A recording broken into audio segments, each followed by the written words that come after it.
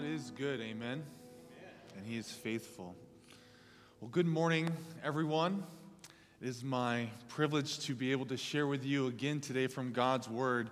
My very first message was back in March. It took me about 34 years to prepare that one, and this one took only about 3 months, so I think I'm shaving down the time pretty well. But it is good to be able to share with you and to hear what God wants from us today. I want to share with you a little bit, starting out what has been going on the past couple weeks in my life, actually our family's life. We've been having a lot of fun as we've been preparing my parents' house to be sold. My dad just rolled his eyes because it hasn't been as much fun for him. And we've been painting it, getting it ready to sell, and it actually sold a few days ago, or they signed a contract on it for the amount that they were asking for. So God answers that prayer. And now we're getting my house ready because they're going to come stay with me for a few weeks because they don't have their house anymore before they fly off to France. And so we've been painting and getting some things done. And I know that a few months ago, they didn't exactly know what was going to happen with going to France or God bringing another situation for them to pursue. But God opened up the door for them, and He was faithful. Many of you prayed for them, and God answered that prayer. And then after that, it required more trust and asking God to deal with the details of selling the house, what to do with all their stuff. They're moving halfway around the world. What is that going to mean for us, for our family? And we've been just trusting God and we've been watching His faithfulness work out in their lives.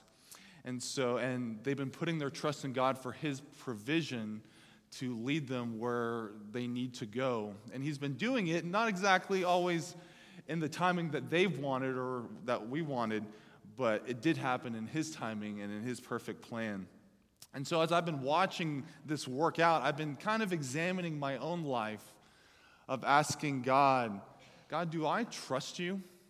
Have I been trusting You for these things that my parents have been trusting? The way God, I trust You.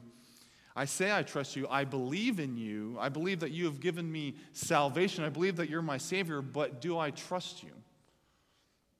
Do I trust Him with my job? Do I trust Him with my relationships, my finances, my family, my service to Him? Do I trust Him with my church that I'm a part of? Do I trust God with my health, with my problems? Do I trust Him to forgive me when I fail? Do I trust Him with my everything, good or bad? So this morning I want to talk to you about what it means to trust God.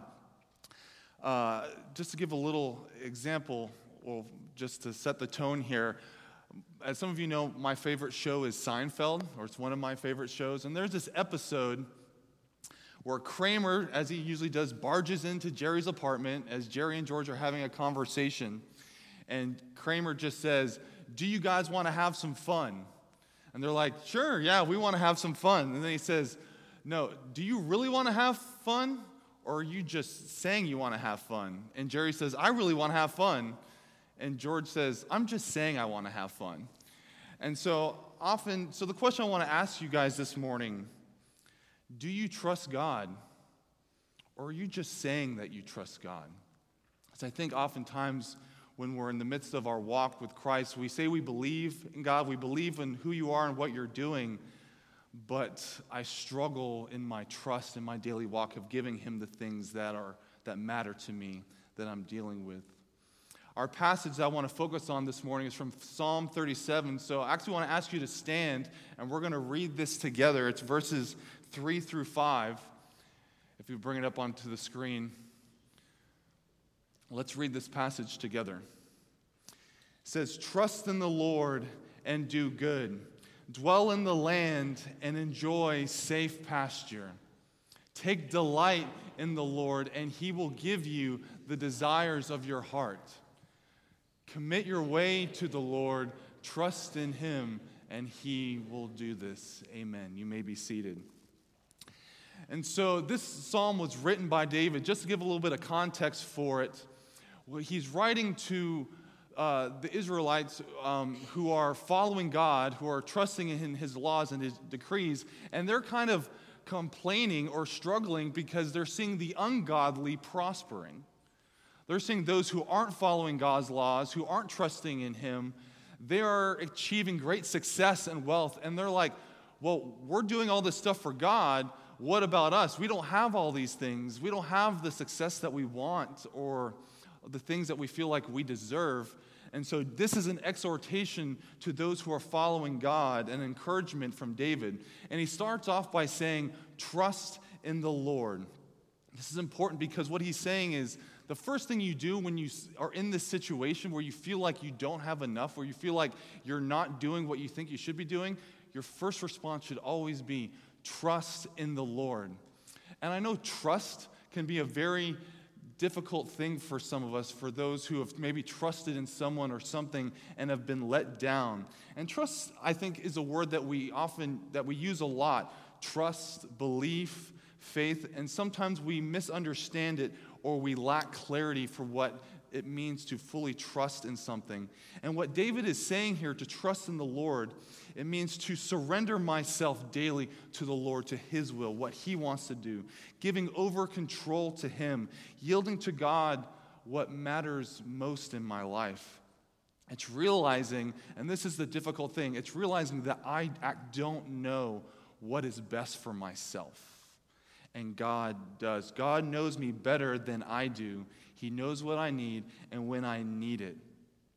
And I think that can be a challenge for us, is we think we know ourselves very well. We know what the things that we want. We know how to get to where we want to go. But oftentimes that leaves us kind of in a place of being unsatisfied and not knowing where to go and being disappointed when things don't work out. We don't know who to blame and except ourselves. But I kind of want to focus on this idea of trusting, because we say we believe in God. If those of us who are followers of Jesus, who are Christians, believers this morning, we believe, and so we think that, all right, we're good. God, I believe in you, and that's all. I'm good. I'm going to go on my way and just believe, which is good. He calls us to that, but he calls us to something more. He calls us to trust. And sometimes we get those two things confused. So I want to give us a little illustration. I'm going a little youth group style here. I'm going to use an object because I was actually, in preparing this sermon, I was kind of struggling with this idea of belief and trust.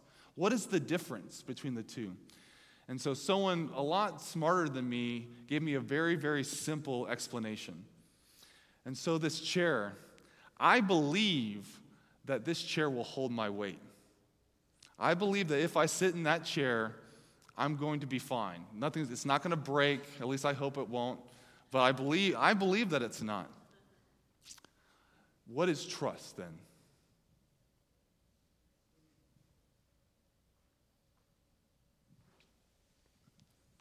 Trust is actually sitting in the chair. It's an action. It means going from just believing to actually going and resting and sitting and being secure and knowing that if you sit in this chair, what you believe is going to take place.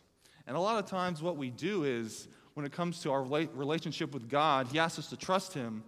We're like, we do this, we got to test it first, or we're not sure. Or we put one foot up on the chair while another foot is off, and we think, okay, I'm going to give the chair this much weight. I'm not going to give it my entire weight. A lot of times we do trust God, but we're all kind of standing up like this, unsecure with our anxiety, not sure what's going to happen. But God calls us to actually sit in the chair and give him everything and rest and not stress or worry or be anxious about anything. He wants us to fully depend on him. And so trust requires that, of giving of our confidence in someone or something other than ourselves. Is to be dependent. And we don't like to be dependent on others. We like to be self-sufficient. We love to be able to achieve success on our own. I know that for myself, I have a little bit of trust issues sometimes with my friends when they want to go out to eat or go out and do something fun. I'm always like, I'm going to drive.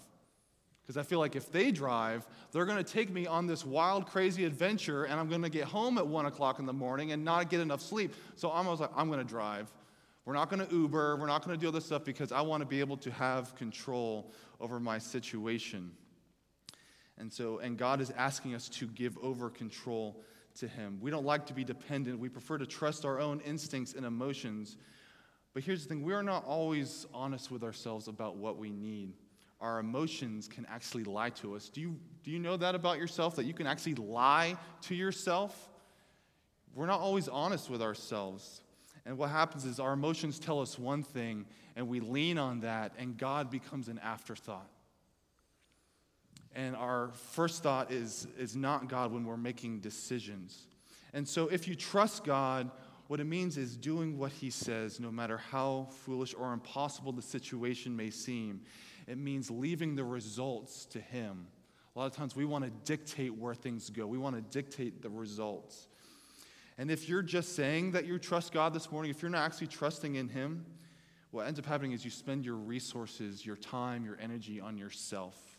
And it wears you down. And you hold on to these things because you think it'll bring you security and purpose and significance. You'll try to do things your way. And God says, no, trust in me, lean on me.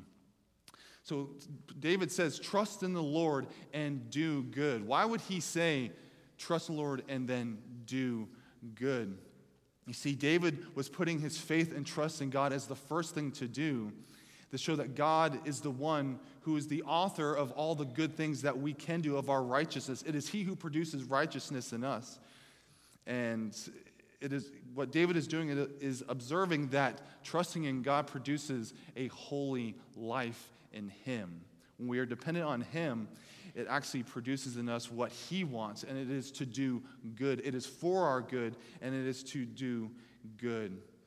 And here's the thing, we allow Him to govern our actions, our thoughts, and to live as He is calling us to, and devote ourselves to doing good, devoting ourselves to loving one another, showing compassion and kindness and serving. And sometimes what He is calling us to do is to love those who we might actually struggle to love.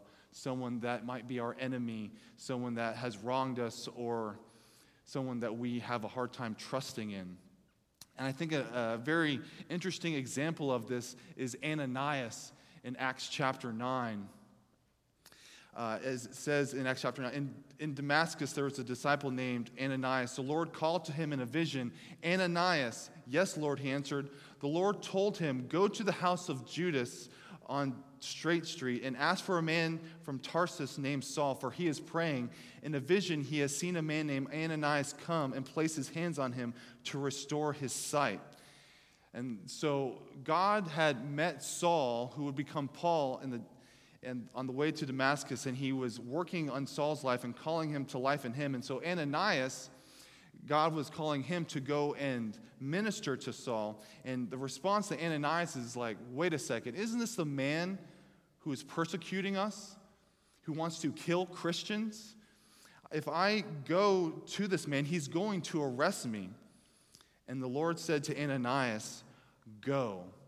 This man is my chosen instrument to proclaim my name to the Gentiles and their kings and to the people of Israel. I will show him how much he must suffer for my name. And then Ananias went to the house and entered it. And so Ananias, even though he was like, wait a second, God, what about this? What about that? If I do this, this will happen. And what does God say? Go. Don't argue with me. Go. I'm already there working in Saul's life. I am going before you. Do not worry about these details. I am working things out. Parents, how many times have you asked your kids, go, do what I tell you, stop arguing with me, I know what is best here? But many times. And a lot of times we do this when God is calling us to trust in Him. We're like, but what about this detail? What about this over here? I don't know about this. And God's saying, trust in me. I'm already ahead of you 10 steps working in this situation, doing what I want to do, working things out for your good and for the good of those who are around you. And so whatever it is God is asking you to do, He's asking you to act on it because God is already at work. So we need to trust in him. And when we live like this, when we live in a state of trust and doing what God wants and doing good, this next statement in the psalm becomes our reality. Dwell in the land and enjoy safe pasture. You know, David uses this reference of pasture as in my last message, talking about the Lord is my shepherd, I lack nothing. Because he is my shepherd, there's nothing that I need. I am secure. And so he's referencing that again in this passage, to dwell in the land and enjoy safe pasture. When we trust in the Lord and do and follow as he is calling us to, we can rest in the security of God's faithfulness. Amen? God is faithful, as we just sung about, and we see that he is faithful through his word and through his promises. And when we lose sight of God's faithfulness, our striving to achieve happens and occurs out of our own insecurity, our own need for significance and for approval. But when we are secure in Christ, our work is motivated by a sense of direction, his presence, and trust in his outcome. It's not about us. It's not about our works. It's about what he wants to do. His outcome is the safe pasture that David is talking about here. And it's peace in the middle of the storm. I'm talking a lot about trust here, but sometimes life does not go the way we expect it to. Sometimes we have disappointments and setbacks and loss. But God is saying, or David is saying here, that we can still have peace in the midst of the chaos, in the midst of the storm. Psalm chapter 9, David says, "The Lord is a refuge for the oppressed, a stronghold in times of trouble. Those who know your name, Lord, trust in you. For you, Lord, have never forsaken those who seek you." God is faithful. Even in the midst of troubled times, of dark days, we can hold on to him. We can rest in him. We can enjoy the safe pasture because he is faithful.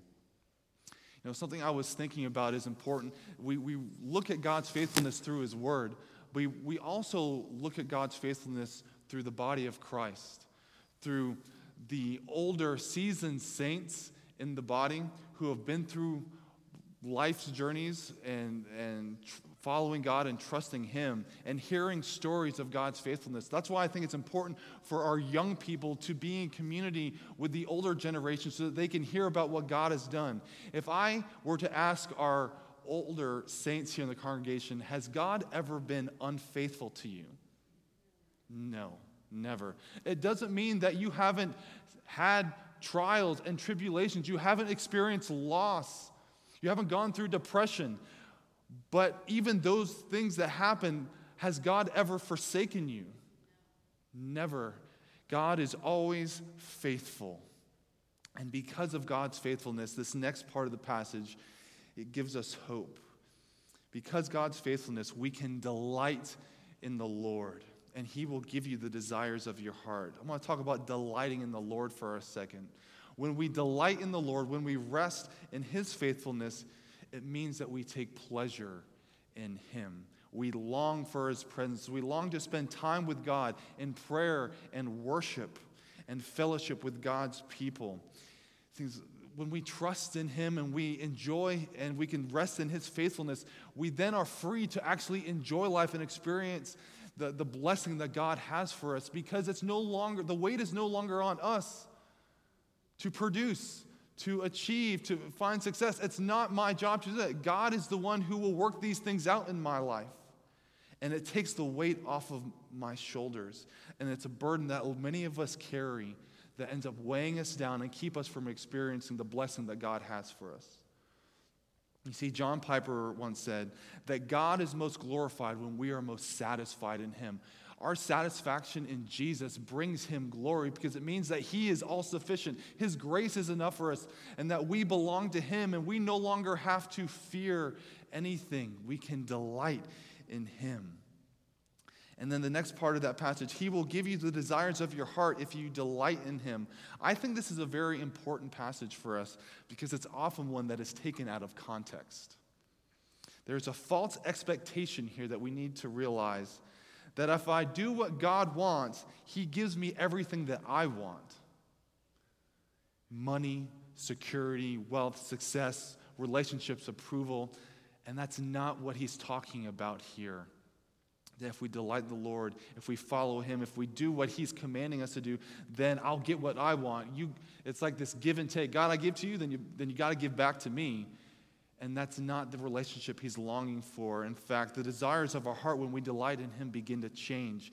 And I think Ezekiel chapter 36, verses 26 through 27 explains this very well. The Lord says, I will give you a new heart and put a new spirit in you. I will remove from you your heart of stone and give you a heart of flesh. I will put my spirit in you and move you to follow my decrees and be careful to keep my laws. You see, delighting in God changes us. It changes our desires, our priorities, our motivations. We begin to desire what he desires.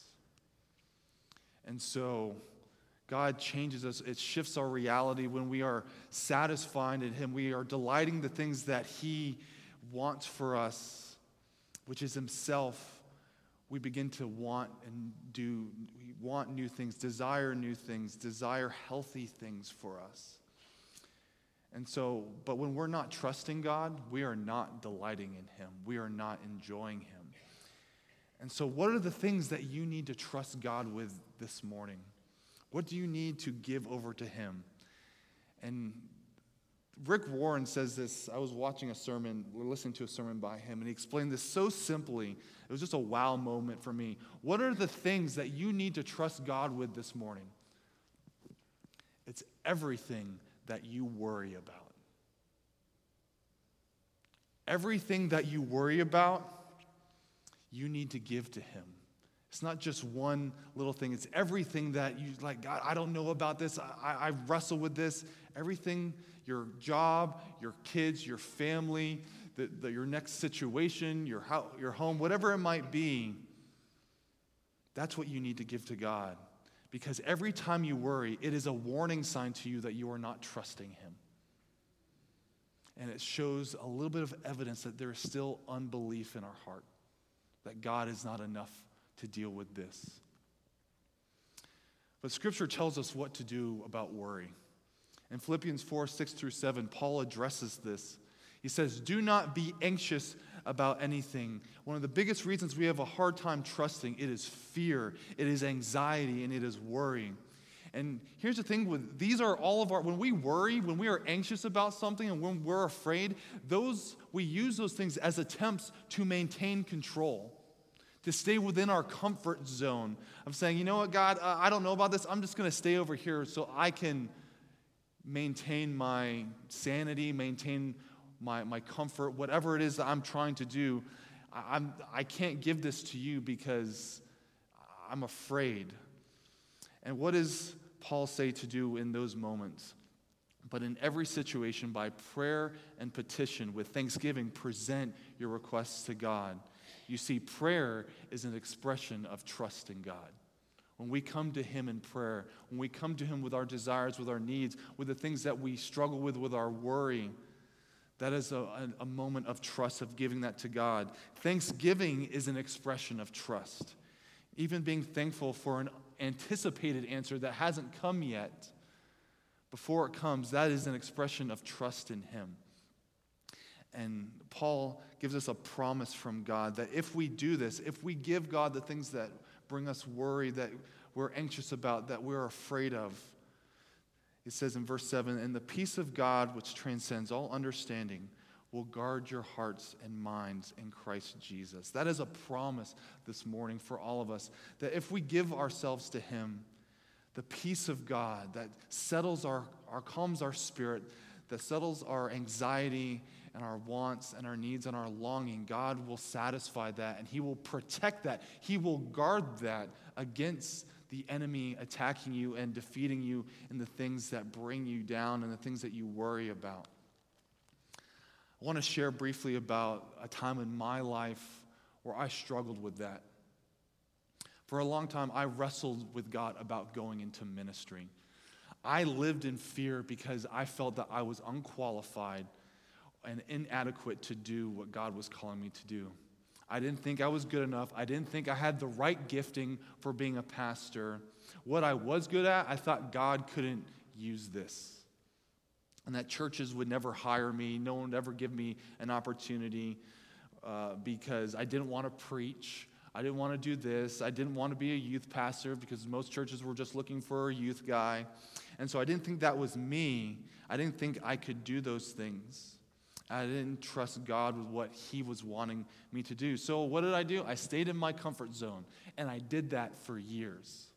I struggled with trusting God. And you know what happened? I became very miserable. When we are outside of God's will, we become very unsatisfied and discontent with the situation and the circumstances that we're in. And here's the thing, I just complained all the time. I wasn't where I wanted to be. But the thing is, I was the cause of my own unsatisfaction and discontentment. It was my own fault. There was no one else to blame but myself. And nothing changed in my life. The jobs that I did, everything, I was just always angry and hated what I was doing. And what happened is I had to hit a wall in my life. And pretty much God brought me to rock bottom. And he had to bring me to my knees to the point where I couldn't go any further. And I finally decided to trust him. And the feeling of inadequacy didn't go away, or any of my fears about being adequate to do ministry, of serving and being a pastor. But a word from the Lord came to me. And God, this is what God said.